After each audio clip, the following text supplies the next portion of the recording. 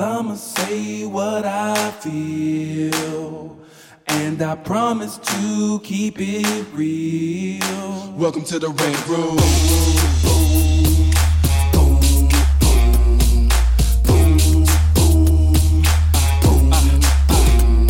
So you wanna be a rider, well you gotta be a rider till your fears are diminished and the doubts are behind ya.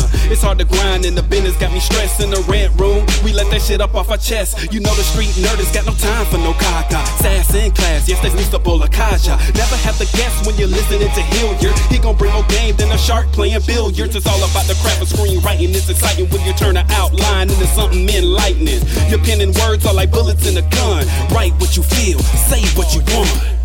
Welcome to the Rant Room. What's up, y'all? It's your boy, Hilliard Guest. You guys are listening to the Screenwriters Rant Room, where we keep it real, we keep it opinionated, we keep it what? Everybody except for Wakanda forever. Oh, we're still saying that? Okay. Until the movie comes out. Forever.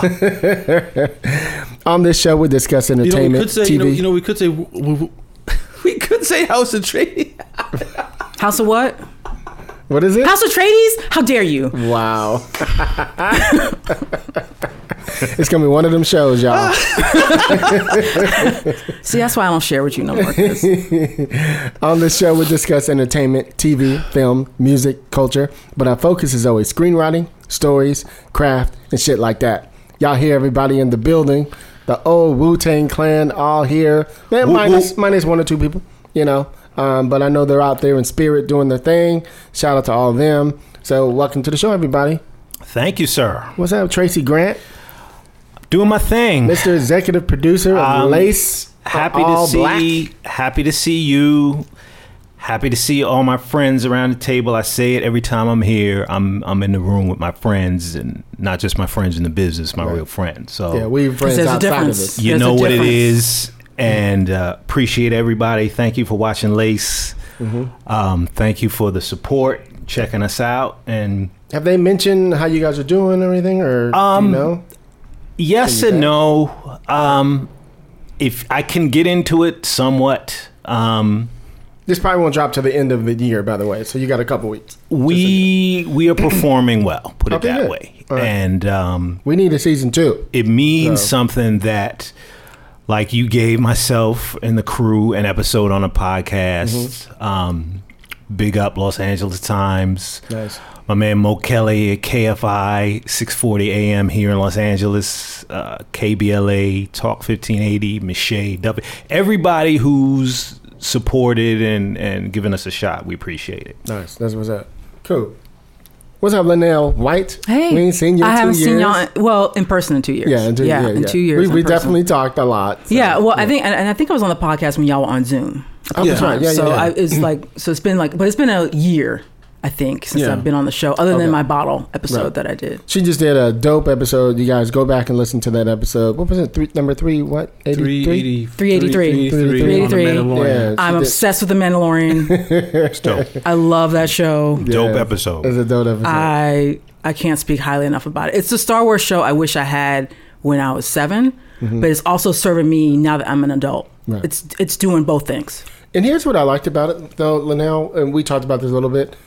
I felt like you're just so passionate about this, like I am with West Side Story. I just can talk about it. You know what I mean? It just means it means, like you said, it means more than just Star Wars. Yes, I forget what you, but it was beautiful. Yeah, and that's how I feel about West Side Story. For me, it has that. It gives you a feeling. It gives you a feeling, and you can't even really describe the feeling. You just know it's there, right? And that's what happens when you give a property, a franchise. You give it to people who know the material, like. Favreau and Filoni clearly know the world. Right. Like literally last night I was watching Empire Strikes Back was playing on TNT or something. And I literally, anytime that movie's playing, I'm going to have it on. I'm going to have it on. It's my favorite movie of all time. Right. But then I'm watching that movie and I'm like, oh, there's little characters and pieces that they took from that even and put them in The Mandalorian so that even if I don't recognize those characters, they're in my subconscious. I'm like, it's still part of the world. Right. It's just, the story, but just the journey, the character journey for me. Of this hardened guy now being given someone to care about when he's not really had any emotions. He's always been kind of solo, just rolling through the universe. I'm like, that's compelling to me. For me. Right. Other people, maybe not so much. What I heard the most, I don't know if you guys heard the episode, is the relationship between him and the Grogu. Baby, the Grogu. Man, that's what you went back to that about 10 times. Oh man. That's the show. I could feel your emotion whenever you talked about that. Yeah. You know. Because he's not supposed to be attached to anybody. He's a bounty hunter. Right. I'm going to go get Tracy. I'm going to freaking shoot him up. his head. Yeah. I'm going to put him in carbon freeze and go take him to whoever paid for me to grab him and get the money and repeat. Right. That's my life. And now I've got this little child who I find... Like, you know, same way he was found. He's a, you know, Mandalorian was a foundling. Yeah. So Grogu is a foundling. He's like, well, now I've got to protect this thing. I've got to and he gets attached over time with the show. So his character changes. He starts changing. He starts changing his own personal creed and how he moves through the universe. Because like, can't take my helmet off. Right. You know, can't do it. It's just like, you know. I love how you talked about, I don't mean to jump on, forgive me, we just haven't talked about this for a second, I love how you talked about how you were annoyed at first when he had to take the helmet off the first time. And I was wrong. But you realized, and you counted it in threes. Yeah. You know what I mean? I was wrong. That was brilliant. I was so wrong. Yeah. First time, I was like, what are they doing? They're ruining the show. Right. God damn it.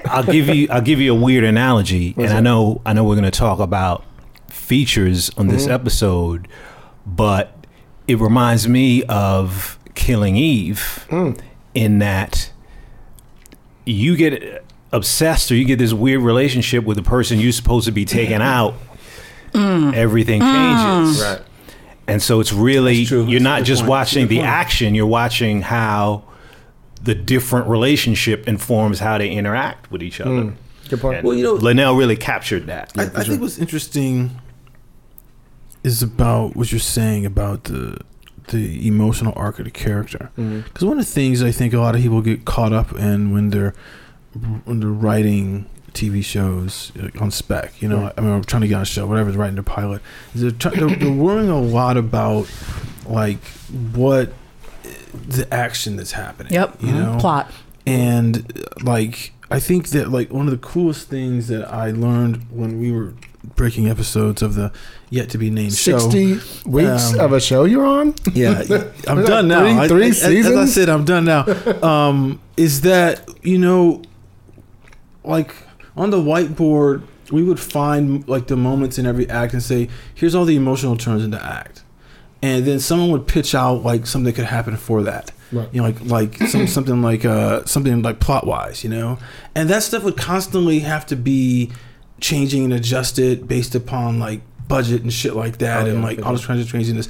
And and what it did is it just showed me that you find the storyboard work if you know if you know the emotional math of it, and everything else is fungible, because you're gonna change it.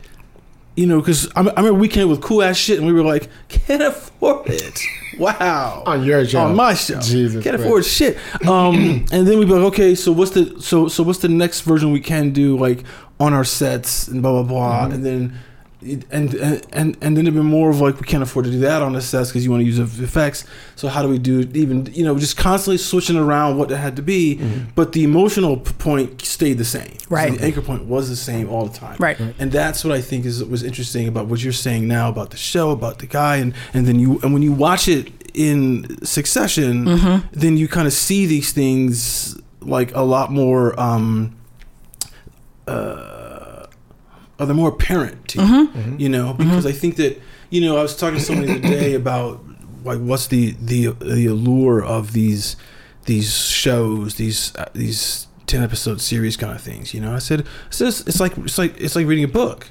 You know, it's really like, they have Act 1, Act 2, and Act 3. But in terms of like the density of the story, would be like reading a book. And you know what? And if you think about, you know, it doesn't matter like what speed that you can read something. If you pick up an audio book, it tells you, hey, this book is told in 3 hours. Yeah. You can slow it down, you can speed it up. But it's letting you know that, hey, like you know, like this book, if you actually think about it yourself, you should be able to read it in 3 hours. Got it. So can you find those 3 hours to block out, and you get all this story, you know? And what we're doing is going, here's 10 hours. I mean, and there are some books like that one thing, that Jamaican thing we were talking about, like that's like a 10-hour book to read. Yeah. So that's like watching a at 10 hours of television, and you get that density of story, and that's what's interesting about what you're saying about you're just like you're watching this guy transform, and it's the foundling thing, how that's it's interesting how there's it mirrors him, in the life. flashbacks that he's getting when he's getting rescued, and it's like he's rescuing the kid from that little and it was thing. A more elegant way to get a character's backstory because the guy kind of shows up and we don't know like who's this guy. He's not Boba Fett because everyone's just so damn obsessed with Boba Fett for whatever reason. Fanboys, let it go. He's not that good of a character. He's not. He got killed so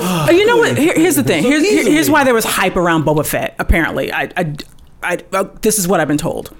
That between Star Wars and Empire Strikes Back, so between 1977 and 1980, Kenner Toy Line did this thing where it's like, here's a character you could, if you buy enough of these other toys, you could send in to get Boba Fett. And it was like, ooh, who's Boba Fett? What a mystery. Who's this guy? Oh, a bounty hunter. Oh, he's going to be in Empire Strikes Back. So when he shows up in Empire Strikes Back, all the fanboys who have like collected all these Kenner toys and cards and receipts and sold their mothers to try and get this thing are like, oh my God, he's here. He's awesome. And he's standing around. Right. No. It's the mystique and aura of Boba Fett. Okay, it's what you're saying is true, but there's a nuance to that. It's not that that when you buy those Star Wars action figures, on the back there'd be like a little kind of like there's like a dossier card of them, and the thing is. You got to get all of them. It's like and they even had a carrying case apparently. It's not all of them. It's that there's a special code kind of thing you needed. So if you went, so you couldn't go and look at the back, like of a box and go, oh, I'll go to the store and just buy these 5 and I got it. Right. It was kind of like it was like a Beanie Baby craze. It was a Beanie Baby thing. Yeah. Exactly. Sounds like a scavenger hunt or something. So you get there and you go, oh, I bought the Luke and the Chewie and the Han toys, and there's Leia. Don't forget Leia. The Ewok. No, they didn't have. Oh, that's right. It's before the Ewoks. Right. And you go, oh, but the back of the box didn't have the, like the final 5 that I need. So you have to go back to the store and keep buying more, or you have to go buy the Falcon toy, or but you buy all these things, and that's why. And make your parents broke. Yeah. Make your parents broke. Now the thing that was. But that's what a lot of people hung up on But on a business wise, genius. What was really live was Lucas owned all the plush rights on that shit. So he was making money, not Fox and shit like that. He was making the money. Smart. Because they didn't believe in Star Wars. Right. When he first made the movie, they were like, okay, then give me the rights to give me the rights to this side stuff that y'all don't care about because you didn't think this was going to be anything, right? So that's what Tracy. Oh, just agreeing. I remember. Were you one of the ones getting the toys? Well, you took it back with Kenner, so that's right. I wasn't one of the ones getting it. Like it was Kenner, right? It was Kenner. Okay. Like my mom was not buying me a Millennium Falcon to fly them action figures around in. But I do remember you learn about George Lucas and how he was able to easily negotiate those rights because, as Linnell said, they didn't believe it was going to be anything, and they still regret that. And now we as writers will never get those rights because they know now, like, you're not getting that stuff. So we can... Unless you have, like, some IP ahead of time that you own. Yeah. Like a comic book you own. They're never doing that kind of deal again, ever. Because they saw how much Lucas made off. He's still making money. Yeah. Yeah, it's crazy. So let's jump into some shit. No, this is good. No. I was just clearing my throat. I wasn't targeted. I thought she was like, so let's talk about some movies. We can talk about some we liked and some that we were like, about. I'm okay with that. Let's just start, since we started, talking about West Side Story. So let me tell you something. So speaking of something you're passionate about. Yeah, I'm very passionate about this. So much so that here's something interesting. This is funny. During the Oscars of last year, when Spielberg, showed the first trailer, my husband had gotten up to go to the kitchen to get something, and the commercial came on, right? And it came on, and it was the rumble, and they were the lights, and they were the shadows, and I went and just started bawling, like full on, like that, bawling. And my husband ran in the room like, what's going on? And I'm like, West Side Story. Like a total little baby. So what happened was, when I was 15, I think it was, I did West Side Story, right? at the Palo Alto. Who did you play? I played Anxious from one of the Sharks, right? So I did the show for 6 months. This is a show. Remember I tell you about how sometimes actors or dancers or whatever have that moment? It's where I learned to have my moment. I learned how to really be committed to a character. I learned how to really dance my ass off because we literally pulled from the movie, right, and did the choreography that they did at the show. And that's not an easy show to. Rigorous. You got to be able to dance your butt off. You can't fake that. Exactly. And so, and I was a dance captain also. So I really learned how to do the show. So anyway, but it goes back even further with me. You guys know I was part of a gang when I was a kid and all that. So this movie is the first movie I ever recorded by myself and watched every damn day and practiced the choreography. I was just enthralled with how they dance or whatever. And I had a little crush on Tony. And shut up, Melina. That wasn't me. That was Peanut Gallery. That wasn't me. That was Sharice over there. So here's what I was getting to. So at the end, when Chino shoots Tony, there's every single night for 6 months, she sings in like this high falsetto. She sings "Tonight Again" back to him. And it is the most beautiful thing. Every night I'd be bawling for 6 months. So when we went to see the movie, I was sitting there dreading this moment to come. I knew it was coming. You had an attachment. And I was just out of control, like fighting. I got a headache. I was holding back, crying so hard. You know what I mean? It just moved me. For me, I thought it was amazing. I thought it was a great movie. I saw the Chinese theater. You know, it's interesting. When I was driving up there, I was going, man, how many times have I been to an opening night at the Chinese theater? Like, and I was like, it never disappoints me when I go to that theater. And I watched this movie. Was it a good crowd in it? That's the thing too. You know, what's interesting about watching a movie is what you never get at home. Is like motherfuckers are clapping at the end of every number. Yeah. You know, clapping and applauding and screaming about shit. I'm like, God, you know, because he does this in the interesting where, you know, like it will end and it will kind of drop the block. Like, here's the curtain. You know, to give the audience. He had sequences. Yeah. So the audience has a chance to react to stuff. Because he was like, they're gonna do that. And it's like, you know what? There's very few movies that you see that now. You know, people clap at shit. I mean, like every once in a while you'll see it. You know, around this kind of year, if we were still going to like screenings, you'd go and maybe there'd be a great performance or someone would do something and they'd be like, fuck, like that's... I remember being at the Writers Guild and of course, Room for the Writers, Mad Max Fury Road, the opening sequence. Once they grab Hardy and put some sort of, I don't know, mask on him or whatever, people were clapping. Like that entire opening sequence, people were like, we respect like how much this... You know, I mean, and obviously you watch at your home when your friends are involved, you might feel the same thrill, but you're not gonna have the audience like clapping for, you know, clapping at everything. You know, I was a little concerned if people were gonna be singing the songs like in the audience. You know, no, I didn't get any of that. Saying a midnight screening, sing along type deal. But you never know. It's not Rocky Horror. But you don't know.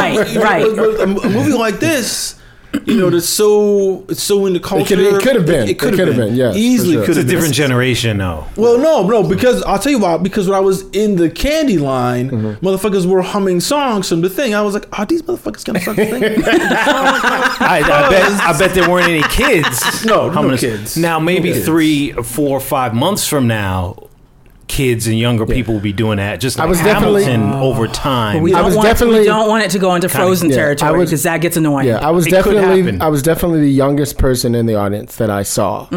It was full of people older than me. Okay. Yeah, for sure. Yeah. I saw. I mean, I think it was a good. Maybe I think that, you know, at 19. You know. Everyone saw me over 35 who I saw, and you know, like buying tickets. But I said to myself, but you know what? I mean, now we know full well. I think the mistake the movie industry is in now is they spent the last 35, 40 years, or 45, 50, almost 50 years, aiming everything at the young audience in response to Jaws. And so they don't think about making movies for adults really anymore. And now the young audience, so that's people under 30, actually don't even go to the movies anymore. So it's kind of like, you know, you're kind of like, who's this movie like aimed for? And should kids see it? Yeah, they'd love it. I think they'd love it. I think that the people who would actually go see it, you know, are ones who are fans of the musical, of the original film, of, you know, like this kind of cinema. They know it's not going to be filled with any like violence. There is just only a little bit and everything like that. I mean, look, it's an amazing work. I think there's so much pressure on anybody.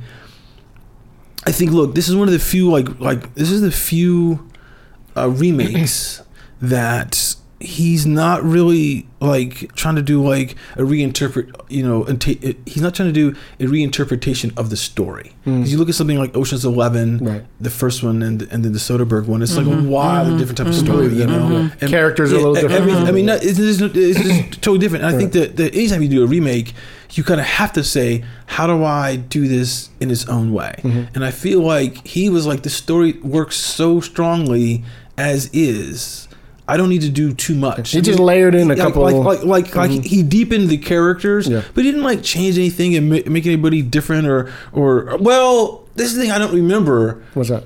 There's the woman in the thing who's non-binary. The woman in the thing. Oh yeah, no, that's anybody's. She's been in there. Oh, okay, okay, but they just made her more. Yeah, it was very apparent. You know, like early on, I was like, oh, that's interesting. She did all that in the original movie too. They stayed on her more. In this one. Which I thought was great. I mean, I think that was great that he did too. Is that, you know, there's no.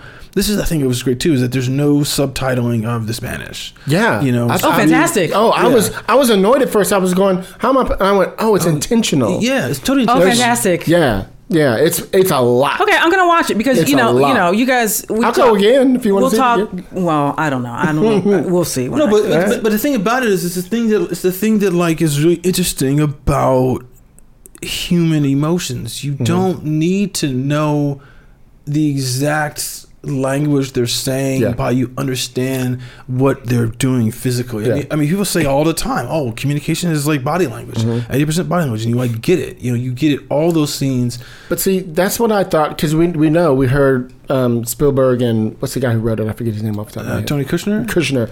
That they went to Puerto Rico and like really talked to a lot of people. And I wonder if that's one of the things they said and they heard and just witnessed. They would jump in and out of speaking Spanish and back and forth. And they were like, oh, it's more natural to just let them whatever. So I felt like that's something they might have gained. It's a good choice. Because like it's almost like half the sentences in English and then half of it in Spanish, or maybe like 5 sentences in English and then the last point is in Spanish. I mean, it was interesting the way they did that. It's interesting to cast that way too, because you get people who aren't just like, I mean, like they have to be so good at knowing how to like do both languages and. And they have to be fluent. You have to be fluent, but you have to be able to act fluently too. Because there's a lot of people who know there's a bunch of actresses and stuff like that. You know, when they come over here from Europe and the way they learn the lines, they have to learn it in a different way than the way they learn the lines to act. You know, because they're like, okay, so where does the emphasis go on what syllable and things like, because they're not that enmeshed in the language. And that's why that was a really interesting choice. The thing too I was telling you before is, you know, the cinematographer like Kaminsky, like he does this thing where he uses all those kind of like those old lighting techniques from the 50s and everything like that to give you this kind of like this look where it's not like a movie now where everything has got like a wash of orange or a wash of green and it's so like, and it's just tinted in like this, it's tinted in green like in fucking King Richard, which we'll talk about later. But but it's interesting how the, you know, I think that most people don't do nowadays is they don't use white light. You know, like it's lit with all these colored shit and they match it around. But he did this thing like it was like an older film, but it didn't feel like an older movie in terms of like it's like it was too strong. It was a really, really great way for him to be able to figure out a way to make it look modern, but an excellent homage to like the old, you know, techniques and style. And then again, you know, and as is Spielberg's, you know, like great ability to make the camera as fluid as fucking possible. You're like, God damn, dude, like you always marvel at that regardless of anything else about his Hashtag Tony and Maria with the lighting. Well, yeah. I mean, damn. I'm going to say this. I'm going in pretty cold to watch this thing. Fair. And that's kind of been my MO with a lot of stuff because there's so much on social media and there's so much more information that we have access to about who's in it, who's directing it, who's doing. And so I have found myself pulling back this past year and a half or so. Like, I don't want to know. I just want to walk in and just see whatever's presented before me and not have all this like background oh well the director said some stuff off I don't need all that. I don't the two actors didn't get along I don't want to see your Instagram. I don't want to hard to enjoy the piece with all that stuff. I don't want the background. I see movies based upon who's behind it, like who the people are doing it, but I don't want to know anything about it if it's a movie I want to see. Yeah, you don't even like trailers and shit. Right? I don't because I totally agree with you about it's too much information. I mean, I think what's interesting that number at the dance when they first meet at the dance and they're behind the bleachers that was a little different than in the movie.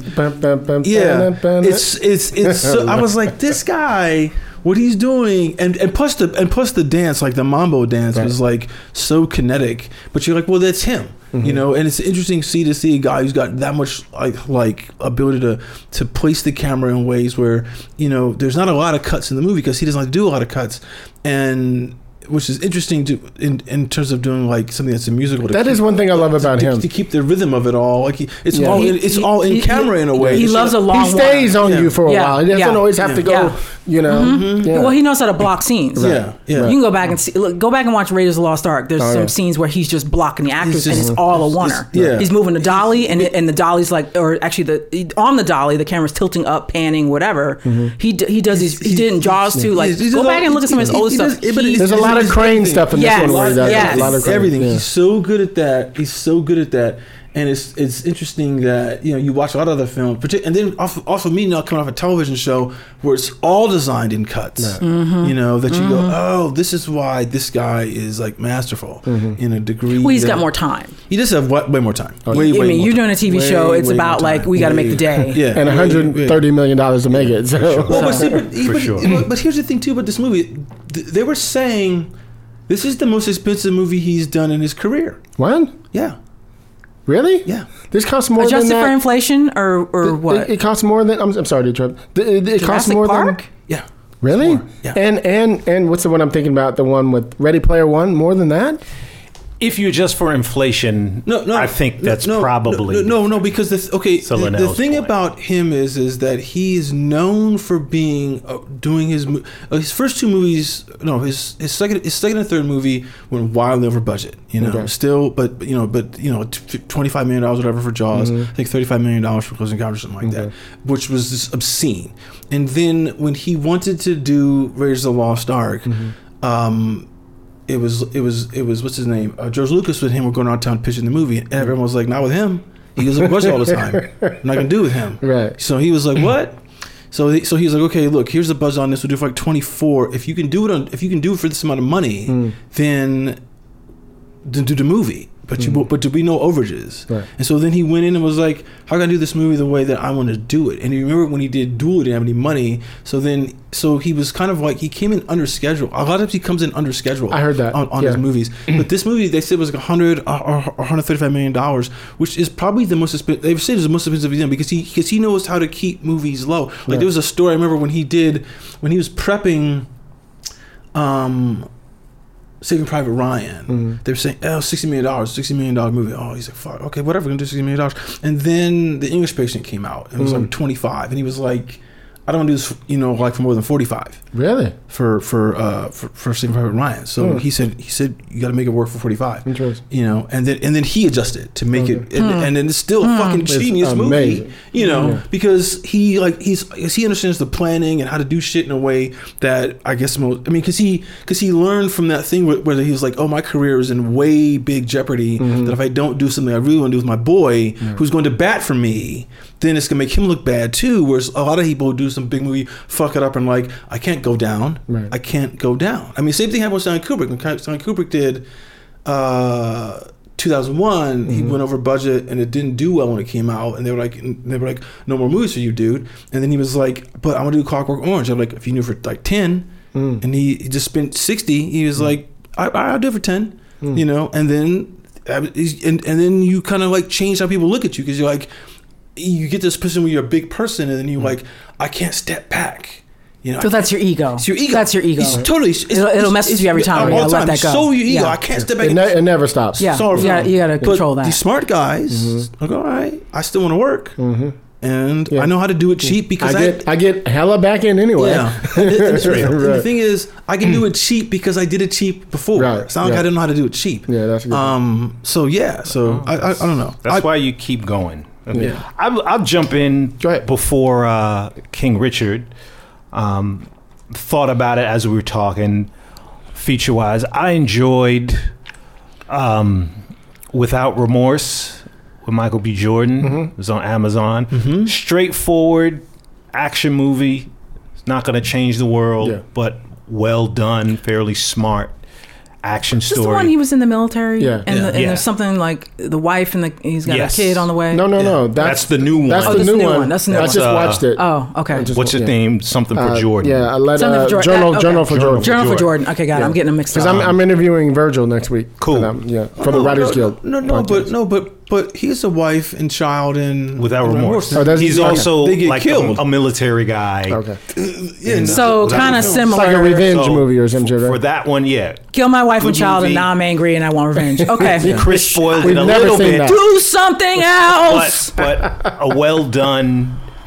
It's a little bit tropey in terms of that storyline for sure, but it's well done. So there's that one still worth your time. No, I'm going to disagree on that one. The Many Saints of Newark was a big deal, I would say. What was that one about? This is the Sopranos prequel. Oh, I forgot about that one. Great performances. It looked great. The way it was shot was great. It might even be Chris Derrick approved, cinematography wise. I haven't seen it. But the story leaves a lot to be desired for me. I mean, to me, fair warning. I mean, look, I like The Sopranos. I don't like seeing prequels because I'm like, God damn it, no one's gonna die. Right. Right. There's no drama. That's the fundamental problem you keep having with the Black Widow movie. The Solo movie is we know where these characters end up. Now you're trying to show me a prequel. There's nothing. The story there needs for to be stronger, and you can't lean too much on. You can't threaten anybody. This other background. Right. Like, we know they live or whatever through this, so there's no stakes. But the stakes right off the top are like no doubt. You can judge for yourself. But since we started with a musical, I really have to give it up for In the Heights.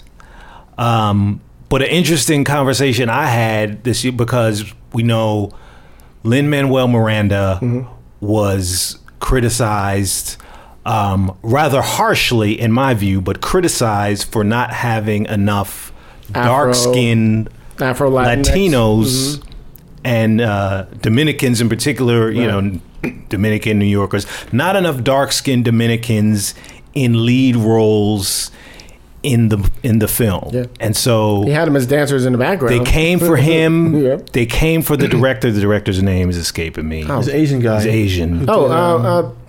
It's terrible. Yeah, that's horrible. But I gotta look. So he got a lot of harsh criticism on some outlets who really were building up their audience and their likes by having him on the show. And my wife was kind of like, well, somebody needs to be held accountable. And if they don't say anything, they're not going to address these. And I was like, I get that. So what was Lin-Manuel's reaction when he got the Twitter? He was very humble. He said, John Chu. I hear you. Yes, John Chu was the director. He said, not to be confused with John Cho. Right. He took accountability for that flaw and not doing it. I need to do better. He basically did a mea culpa. Like immediately. But these folks were very angry with him and John Chu. And I said, well, I get that you have to raise it, but if you really are suggesting that Lin-Manuel is not an ally and John Chu is not an ally, they're also mad because they didn't have a Hispanic or Dominican directing, I guess. Right. And so now, instead of reaching out to him directly, do you think if you had reached out to him, he wouldn't have taken the call?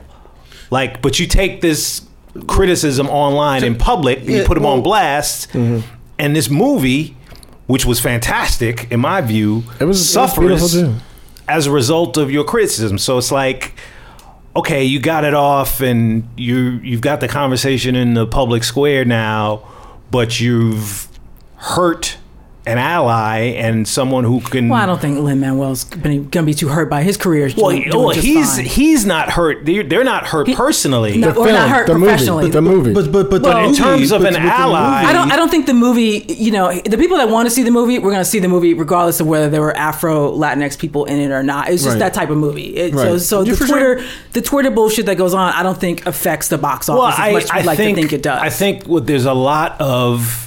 You can have the conversations. I'm very big. I say all the time, it's not what you say and how you say it. Mm-hmm. And I just don't believe that had they reached out to either of them directly or their people, they couldn't have affected that conversation. But I think they got off on kind of putting them on blast in public and, being angry. That's the social media kind of clickbait. That's what's going on. Well, here's the thing that's interesting too, though. Like you meet certain Asian people will tell you, there is like there's colorism in with people who are in East Asia. For sure. Like there's colorism all over the world. Every culture has colorism. They all have it. Right. So you look at this guy John Chu, and it's like John Chu and like Lin-Manuel Miranda are on the because they're both light skinned. They're on the upper edge of that. So they don't, think about the other stuff as it's not an immediate thing for them because they're benefiting in a different way. Yeah. And they acknowledge that. And that's what's like, I get it, but what is it that you would like them to do in response to that? Are they supposed to not take advantage of opportunities? No, I think it's all people want to see is like the accountability tweet is what they want. Yeah. They just want to say, oh, you're right. I was wrong. We've effed up. We'll do better next time. And I think he did that. He did do that. Who's the person? And don't say the name, but didn't we hear someone say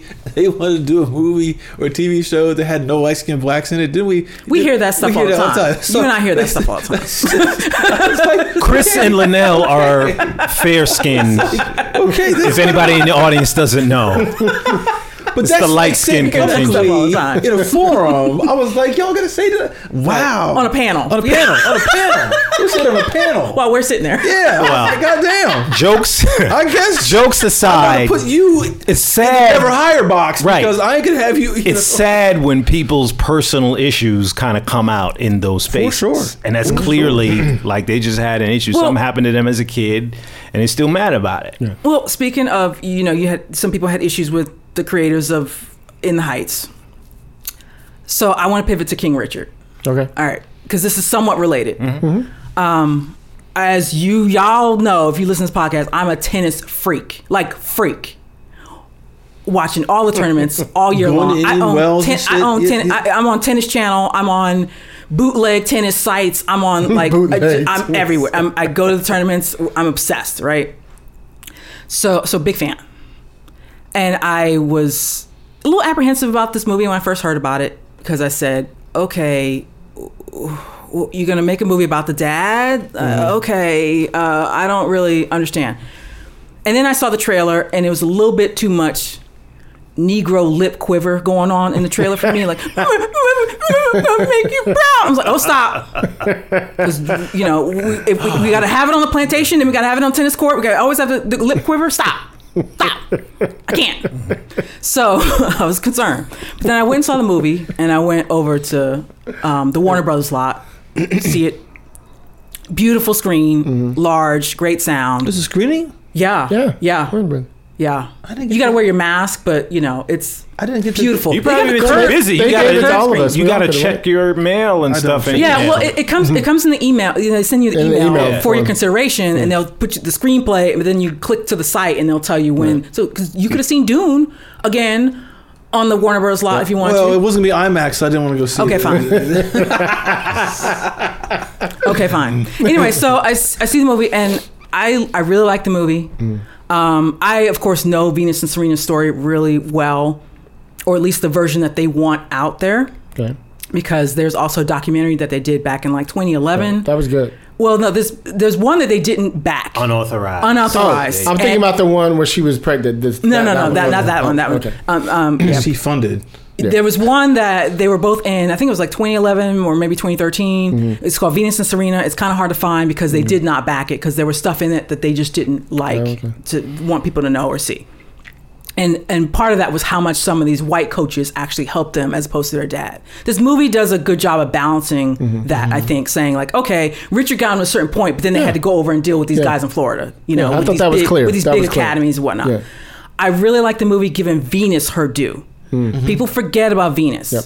Why? I don't know. Yeah, it was mostly focused on her. Don't forget about 6'1" woman with a big serve. Don't forget ever in your life. No, but, okay. Look, so this is interesting, right? So I'm watching the movie. I really enjoy the movie. Don't have to wear a shot, but I like the movie a lot, and I'm like, oh yeah, because it's like. I remember when all this was happening. I remember every moment this was happening, but I just kind of forget about kind of like the OJ thing or the Laker thing coming on soon. It's like, oh yeah, and the thing is that, you know, Venus like hit the scene first, shocked the fuck out of everyone. And I think the only thing was Serena surpassed her in a way, you know, like, but it was later in the career. In terms of numbers. It's just numbers, yeah, you know. But the person who went and got equal prize money for women, which affects the whole goddamn tour, was Venus. Yeah. Venus went to Wimbledon and said, people are coming to see me. I'm winning Wimbledon like every year. This is when she was like on a roll. Yeah.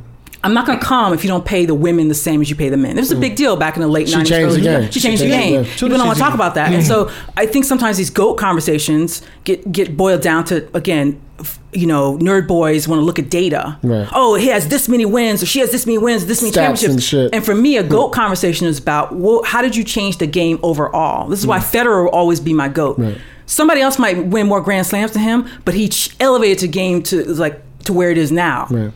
When you leave I don't care if it's art or sport or politics, when you leave an industry better than when you found it, that's something to me, right? For sure. So, for sure. Yeah, even though Venus doesn't have as many championships as Serena does, to me, she's my GOAT. But you just said something interesting. We've all seen the movie, right? there's a moment, and this is not a fucking, you know, giveaway or whatever, because it's been a while. Now, here's the interesting thing.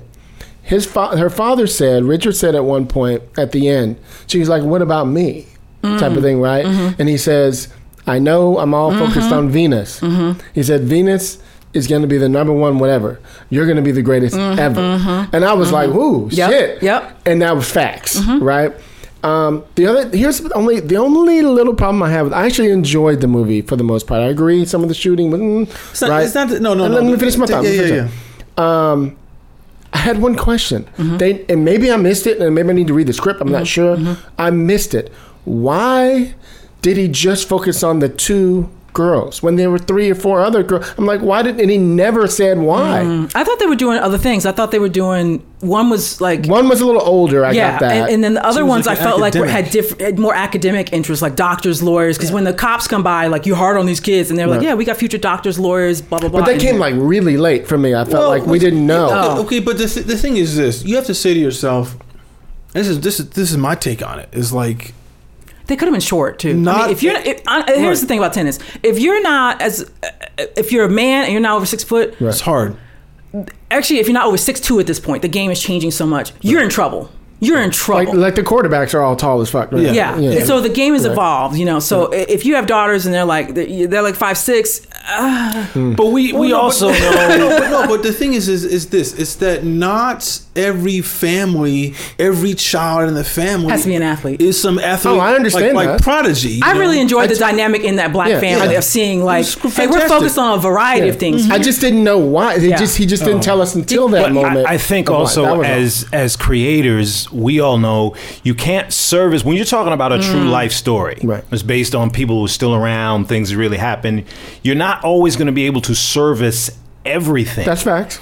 And so he had other kids, or they had other children. He had which I didn't know, family life or whatever before they came along. And so, do you service that?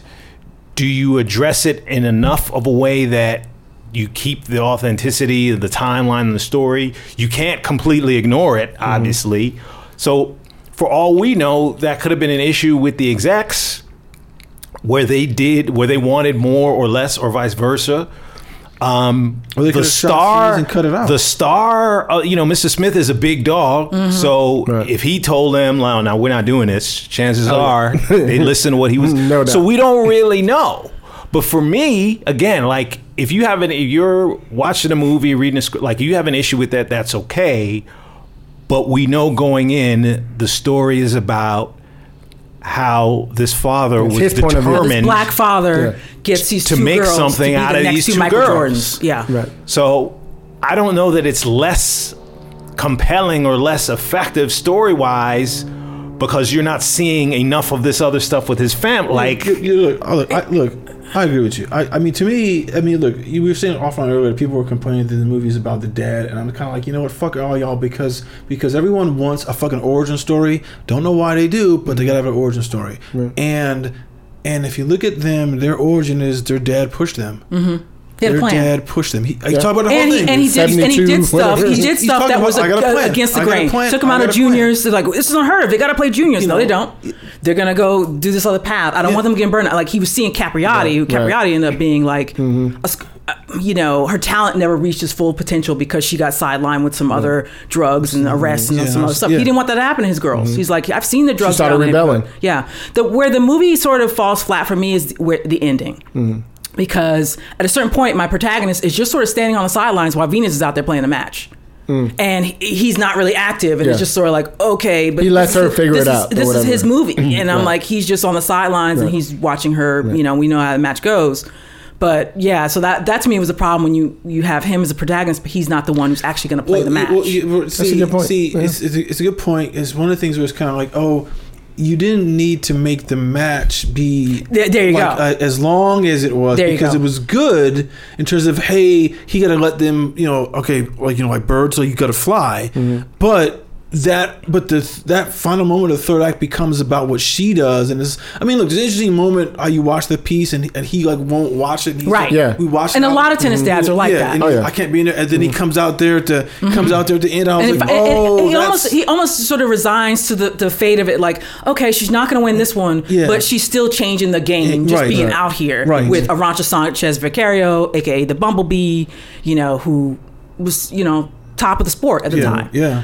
Here's where I had a beef at the screening. After the movie rolled, the credits rolled, and I'm like, yeah, it was very well done. Very well done tennis movies. Tennis movies tend to be bad because you can see where they're swapping the double in. Right. They did that well. Those girls were playing. Yes, those girls were playing. So I never was like, oh, the tennis is a little wonky. I was like, no, these girls are hitting. Cool.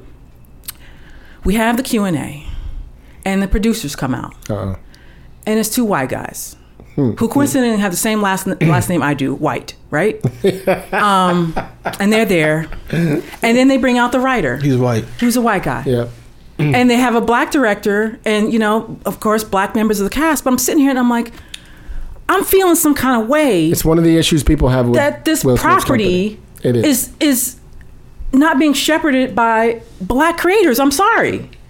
And then I watched the movie, and there's a point in the movie where the phrase "dumb N-word" is used several times. I was like, "You mean to tell me that white boy wrote this, or did they bring a black writer in to do a pass on it, and that person's now shoved in the shadows? Or what is going on here?" Did the director and Will Smith say, "Hey, write this line in here"? I don't know. Yeah, I don't know. But I'm kind of looking at like white producers and white screenwriters. I'm like, why is this not something organically that we would be involved in? Or is it a matter that they can get the movie made and we can't? I just felt a certain kind of way, and I don't even know how to. I don't even know if there's a rational. If I'm even being rational, I'm just sitting here like kind of fuming in my chair in the Q&A. It's rational. But no, that's a good point. Something that concerned me too when I was watching it. Because when the credits roll, I was like, "Who are these people?" But this was interesting about that. I think what you're saying is interesting. Is that is Will I guess he changed the name of his company from Overbrook to Westbrook. To Westbrook. I know that when it was Overbrook and Jada's brother was like running the company. Yeah. They weren't really doing shit. I heard some horror stories. It's just awful with the whole thing with all that. And I was like, nothing really. I'm sure a project like this came up to them and it got, whatever it is, who he had surrounding him and his company who were black, I don't think that they knew what to do to create anything amazing because they didn't do anything amazing for the whole time. They're not even amazing, anything good because because this is the thing.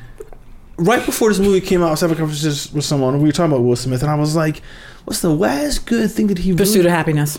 No, Ali. For me. Oh, yeah. Pursuit of Happiness for me. Agreed. No, Pursuit of Happiness was dope. I liked it, but I think that like him doing a great role in a great movie was Ali. And this man has been, and that was 20 years ago. And I was like, I can't believe it's been 20 years. He's been running his whole thing and managing him thing.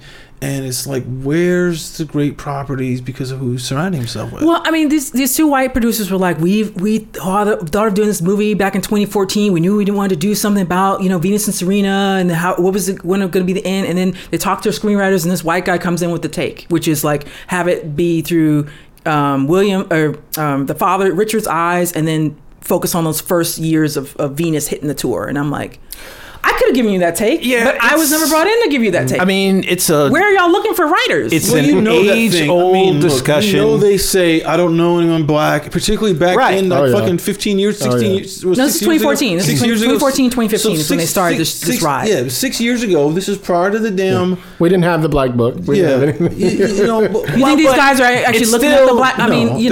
But to Linnell's point, like, it's still Will Smith.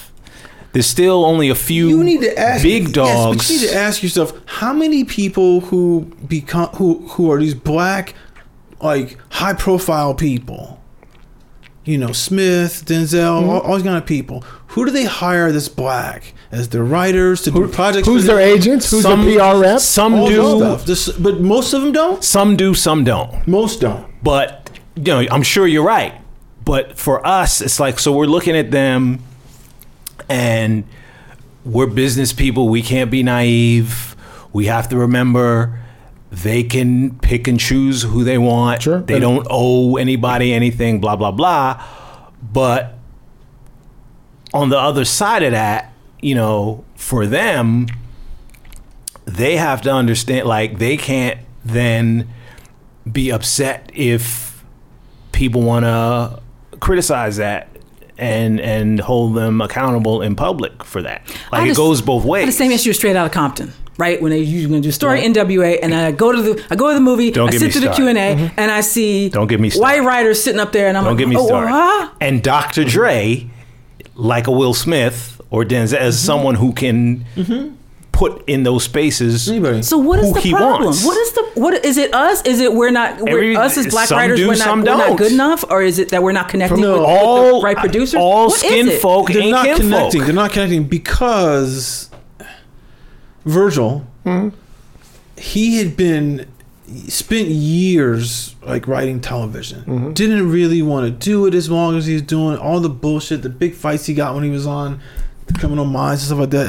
That's the main reason why he was so happy to do Mudbound. And Mudbound was something that he found. He spent this time to convince the woman. He did all this kind of work, to get that going. But he'd been in the game for like 15 years or something like that. He's a great fucking writer.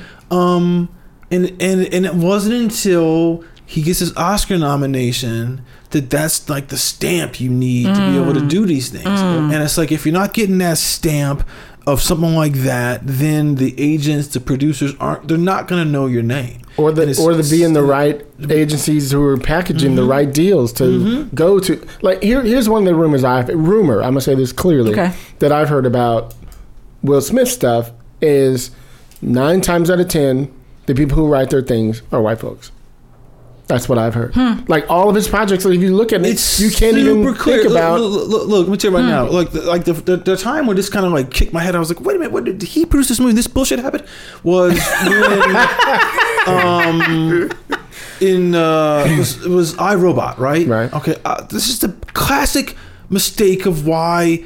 Oh, it's cool to cast someone black, but unless you get someone black up in their writing, especially science fiction piece, you're fucking up. You're fucking up. Okay, so in iRobot, story about a private detective who has to solve a murder, and the prime suspect is part of an indentured class robot. And I get a black man to be the investigator of the person of the indentured class who's being investigated for murder. It's like, and there's no talk about the ramifications of, you know what? Because think about that movie now, right? That's a movie where, you know, you swap it around. That robot's a black person, and Will Smith is black, and it's the 1920s, and it's like, he's a black guy. He's trying to deal with it's all the slavery, the racism, all that kind of stuff should have come out in that movie. Like at least like he should have been aware. His character should have been aware of the fact that like you're treating these robots like slaves, just the way you treated us like slaves. Yes, you know, yes. Look, that's a different movie, but it's interesting. And it's not in that movie. And I'm like, fuck that up. And it's right in your face. It's right in your face. It's right in your face. Two things. Because they doing diversity with the cast, not in the show. Yeah, you know that Matt Damon thing. Here's what happens. And we all know it. Tell them, Dre. You almost get tired of talking about it. There are black folks in this business who believe that if they hire other black folks, particularly in these kinds of roles, they will be perceived somehow as more of a risk or less than, or there's some kind of risk to their career because there's some fear about being too associated with other black people. Right. And oh my goodness. I have to be the only one. Tell 'em. So let me make sure I hire white people and associate the projects I'm working on with white people. So it's either very few black folks or no black folks. We can all think about, thank you, who has helped us the most and who has worked against us the most. Okay. Right? So I'm not even going to go there. No. But that's an episode we're going to do one day. But go there. Not now. But hold on. Go there now. But now. Similarly, now. go there now. But I want us. I'm gonna get out my trumpet and let y'all know. I want us to remember and not feel like it's just us. You might remember not long ago, I think it was Showtime, but somebody announced they were doing a biopic about Joan Rivers. Okay. And Kathryn Hahn was slated to play Joan Rivers. Oh, yeah. And Sarah Silverman had a problem with that hire, and she got in some article and said, how come it's okay for everybody else to kind of raise their voice about representation, but when we do it somehow is a problem? You mean we as in Jewish people? And okay. Right. Just want to be clear what the we is we're talking about. I'm paraphrasing, but that was the spirit of what she was saying. Kathryn Hahn has had so many Jewish roles. I didn't know she wasn't Jewish. Yeah.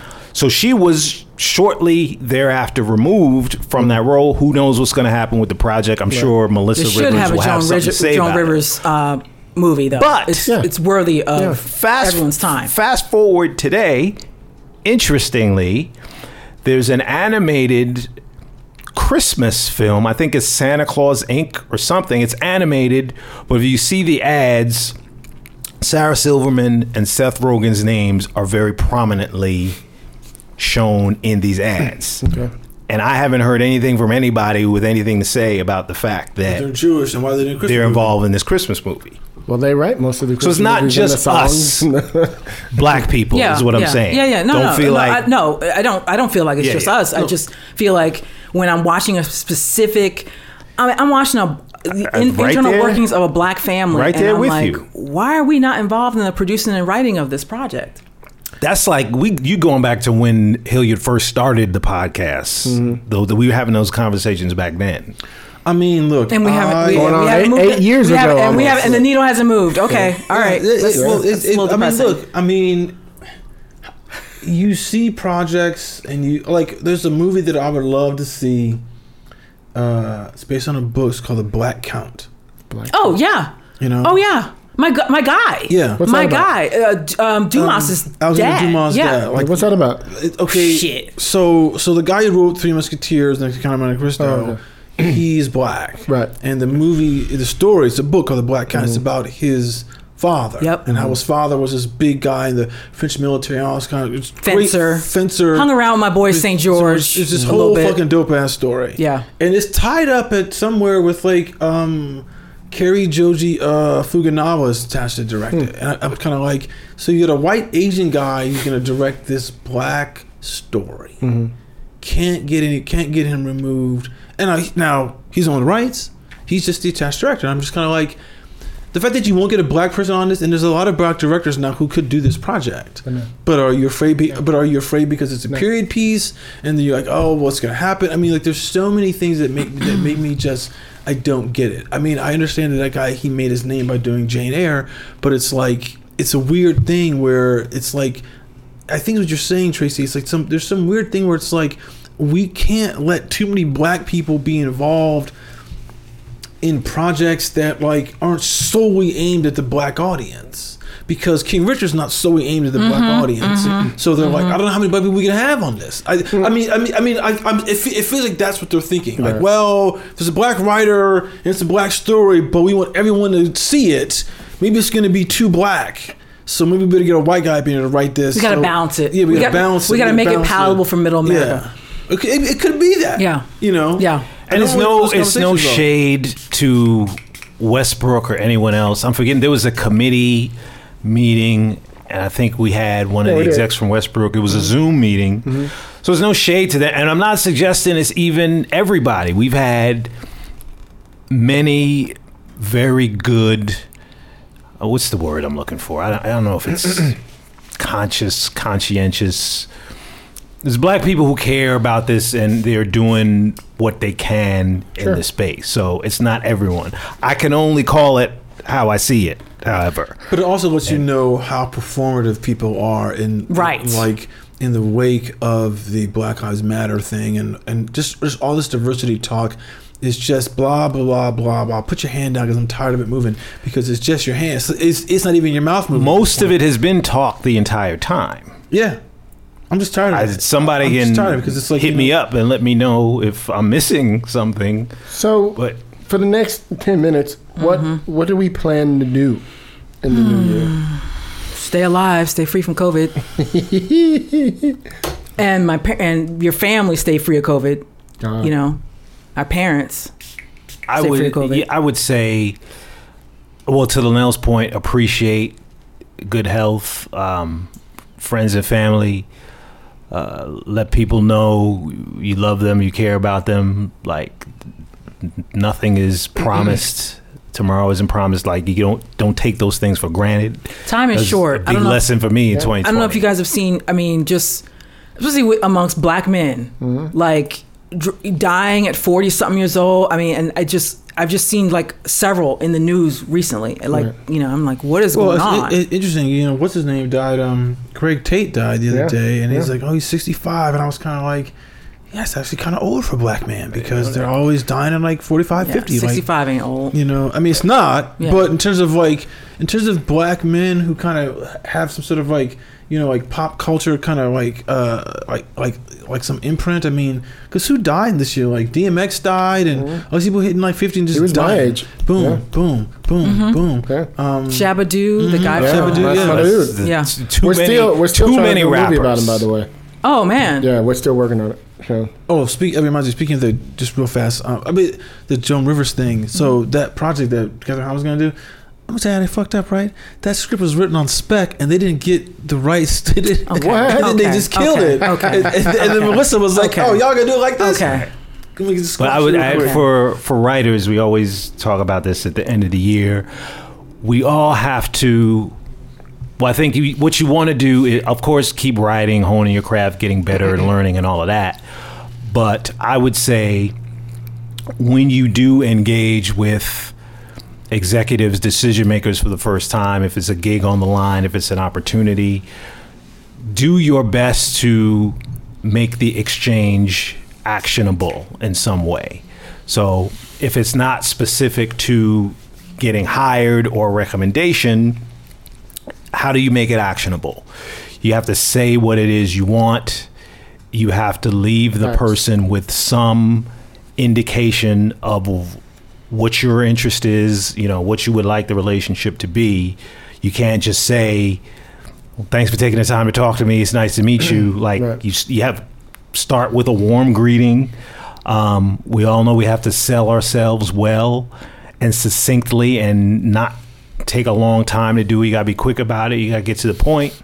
But you also have to clearly articulate kind of what you want, what your goal is, and what you practice that. Yes, and practice that. Yes. Well, 2 things on that. I mean, with every meeting, you got to have a want. Yeah. You got to have a want. Exactly. And it's got to be specific to the degree that someone can be like, oh, okay, so I know what you need me to do. Because, like you said, to make something actionable, it can't be a vague, like, hey, I want to write on your network. Yeah. No, I want to write on this specific show. And here's why. Here's why. Yeah. There was a tweet that like Glenn Mazzar put out the other day. He was like, not enough young writers, practice and think about what they're gonna say in the meeting with the showrunners, with the execs. You got to be clear with that, because... And he said, let me just piggyback. He said, I have a meeting next week and I'm working on it right now. You know what I mean? Already planning. This is Glenn Mazzara. Does he need to practice? Yeah, still. Yeah, you already do. Because, well, your audience changes, so you have to practice for that particular audience. But it wouldn't even, it was the same audience, different project. They need to know why... Oh, unless it's your boy who knows you completely, then it's like, you know what? This is why I want to do it now. I mean, you just like, it's so critical to be able to know what the ask is and to articulate it. Specificity. Right. Yeah. I see that because you guys know I run a women of color group in the WGA, and I see people get on our little Zoom meetups and they'll say, I want to get staffed, or I want to get a rep. And it's like, that's not a specific goal that anyone can really help you with here. You have to say, I want someone who can introduce me to X manager, X agent, X or whatever executive at Paramount Plus or whatever it is. You have to just narrow it down. I think for 2022, I want to get back in the director's chair. Okay, I need to direct something. It has been a couple years, so you need to too. Because you took a break. I have something that I want to do. It's like maybe 6 or 8 pages, but just I'm going to write over the holiday. I've been kind of getting the idea ready. There's like I don't know. There's a directing opportunity. There's a shadowing opportunity that's going to come up. That's going to really give me. This is kind of decide something that might happen, and then I have some great news on my feature, the Ink project. So I just found out on Friday, quietly, that's all I would want to do right now, and that's all I'm going to focus on doing. Actually, in the next 3 to 4 months is do that and get it. I mean, That brings up another good point I noticed with writers, where I now scroll Twitter and people are like, I'm writing 3 pilots and I've got 2 features. And it's like, you're doing too much. You're doing too much. And it's all going to be sort of an amorphous blob. Like, focus on really nailing one thing and then move on to the next thing, I think, as opposed to having especially if you're new, if you're new, business, if you're new, having 15 different things in different states. It's like, you're jack of all trades, master of none. You got to master it. Well, there's a guy that I know that both you and I had dinner with. I think you were at that dinner, and I constantly see him on Twitter, and he's complaining a lot about how he can't get a job, and I'm like, don't do that, because that makes you look like you. Because if you're gonna whine on Twitter, then you're gonna whine in the room. Yep. No bueno. You're gonna whine on set. Yeah, you always gonna be whining. But he's like, oh, I gotta start my new pilot right now. And I'm like, I was thinking back, I was like, you probably started 5 or 6 this year, and can't finish them. No, he's finished them. But my thing is, I don't know if you need to be writing 5 or 6 pilots. Right. No, it's too many, because it's kind of like, did you really vet the idea? Law of diminishing return. Is the idea did you really great? get in the trenches with it? Did you really wrestle with the outline? Did you wrestle? I call it wrestling the bear. Yeah. It's like bear, I'm going to war, and we're rolling around in the dirt. Right. Yeah. I mean, and there's so the story bear much. I mean, because even this morning before I came, I was like, I'll tell you the good news about the ink thing.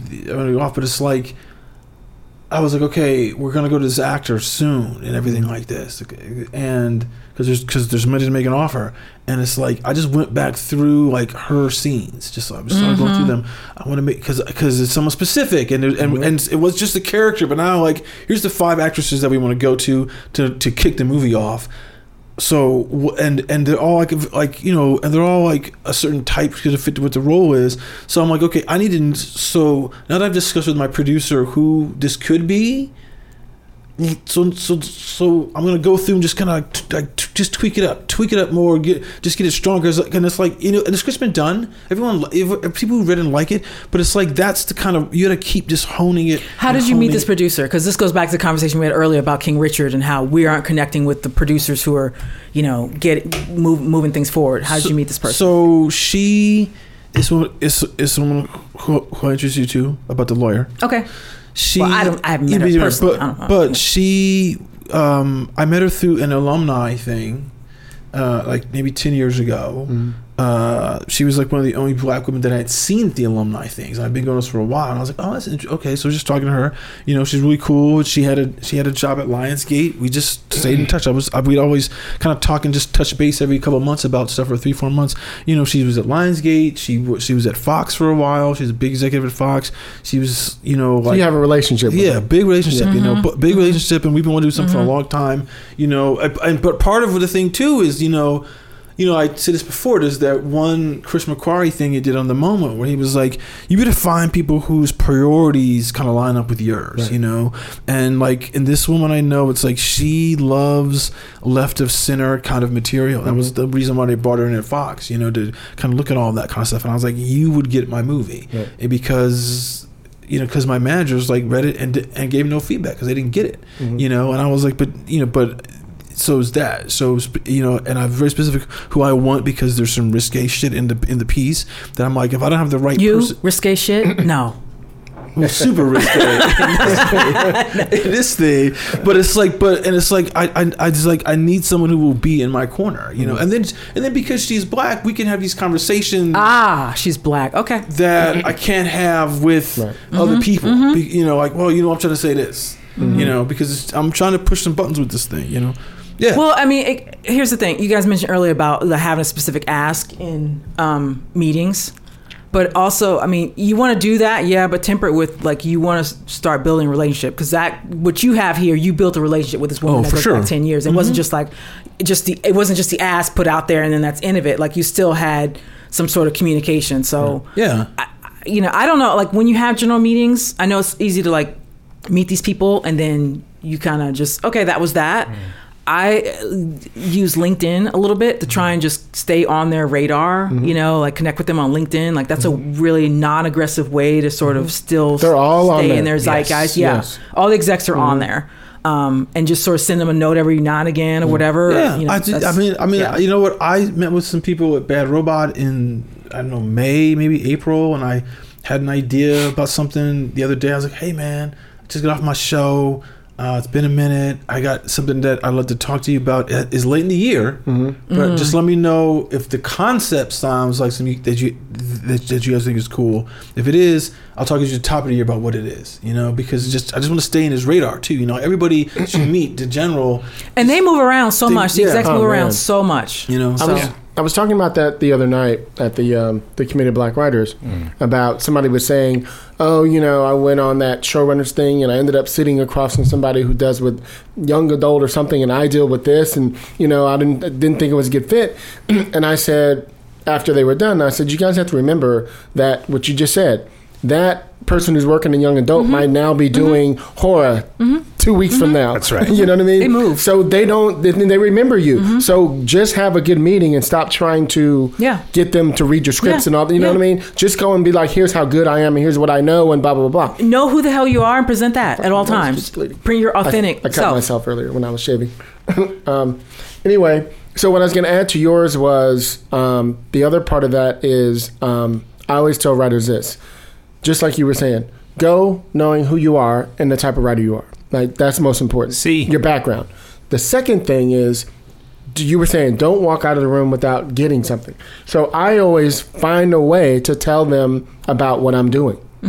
You know, even if it's just premises of things, you know, but I still find a way. I don't just go, oh, I have the story about this. I go, oh, dude, when I was a kid, there was this thing, blah, blah, blah, blah. And it's like just a little short, little 20-second whatever, right? And so I let them know it's a personal story to me and not just, you know, something that I just came up with and I got 20 of them. It's like, this thing's personal to me. You know what I mean? And how I get a lot of pitches is because we'll in a regular general meeting and I'll soft pitch something and they'd be like, when you're ready, bring that back. You know what I mean? All the time. You know what I mean? And so that's how I know that shit works. Yeah. You know?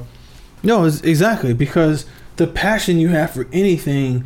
I was telling somebody the other day, I was like, oh, here's the thing. If you tell anyone just some idea, but not why you're passionate about it, well, like, here's their thought.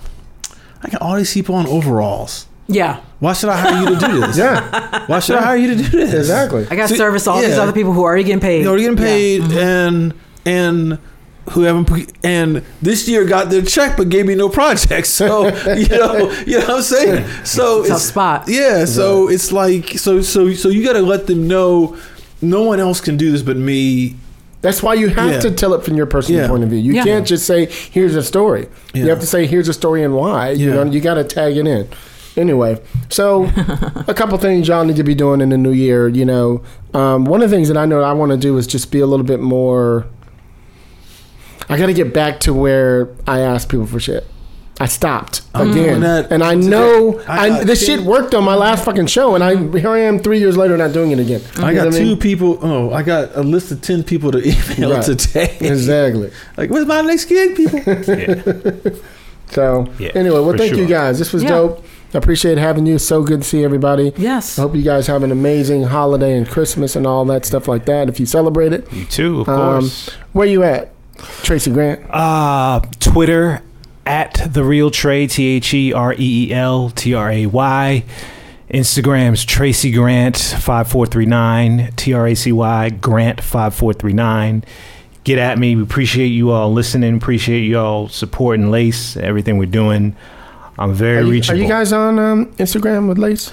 Lace or hashtag Lace All Black.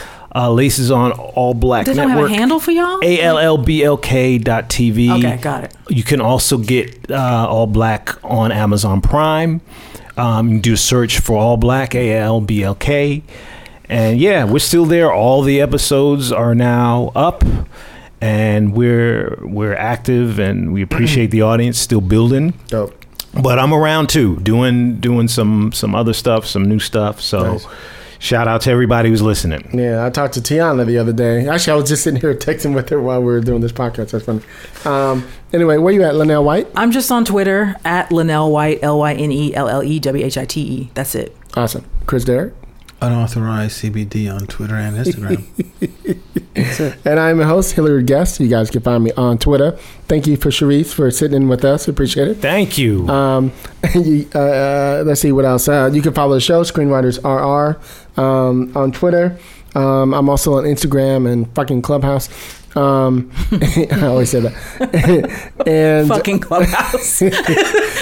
That's a different connotation. It's abusive. You go on there and you're like addicted to just sitting in there. And I'm like, I can't. I haven't been on there. So I haven't. Yeah, it's been. I was on there last week for like 20 minutes or something. Anyway, so that we got that. What else we got, Chris? Patreon. What? Patreon? Yeah, Patreon. You can support the show on the Patreon link at screenwritersrr.com. That is the best way. There's a link on the homepage. I think it says donate. So you can, or maybe it says support. I can't remember. But please support the show. There's a bunch of different tiers you can support the show. There's T-shirts, there's mugs, there's some out of print resources that we've collected over the years. From were we able to update? Like over the holidays. It's all gonna be updated over the holidays. Oh shit. Yeah. Okay. Right. But yeah, that's it. That's how you can help us out, so we can help you out. That's what's up. So thank you again, everybody. Sharice, Linnell, Chris, Tracy. Peace and love. Yes, Happy holidays, everybody. Everybody joining me for you know how we do it. Nice. Especially Linnell. No. On this show, we keep it real. We keep it opinionated. We keep it what, everybody? Wakanda forever. Peace, y'all. I'ma say what I feel, and I promise to keep it real. Welcome to the Red Room.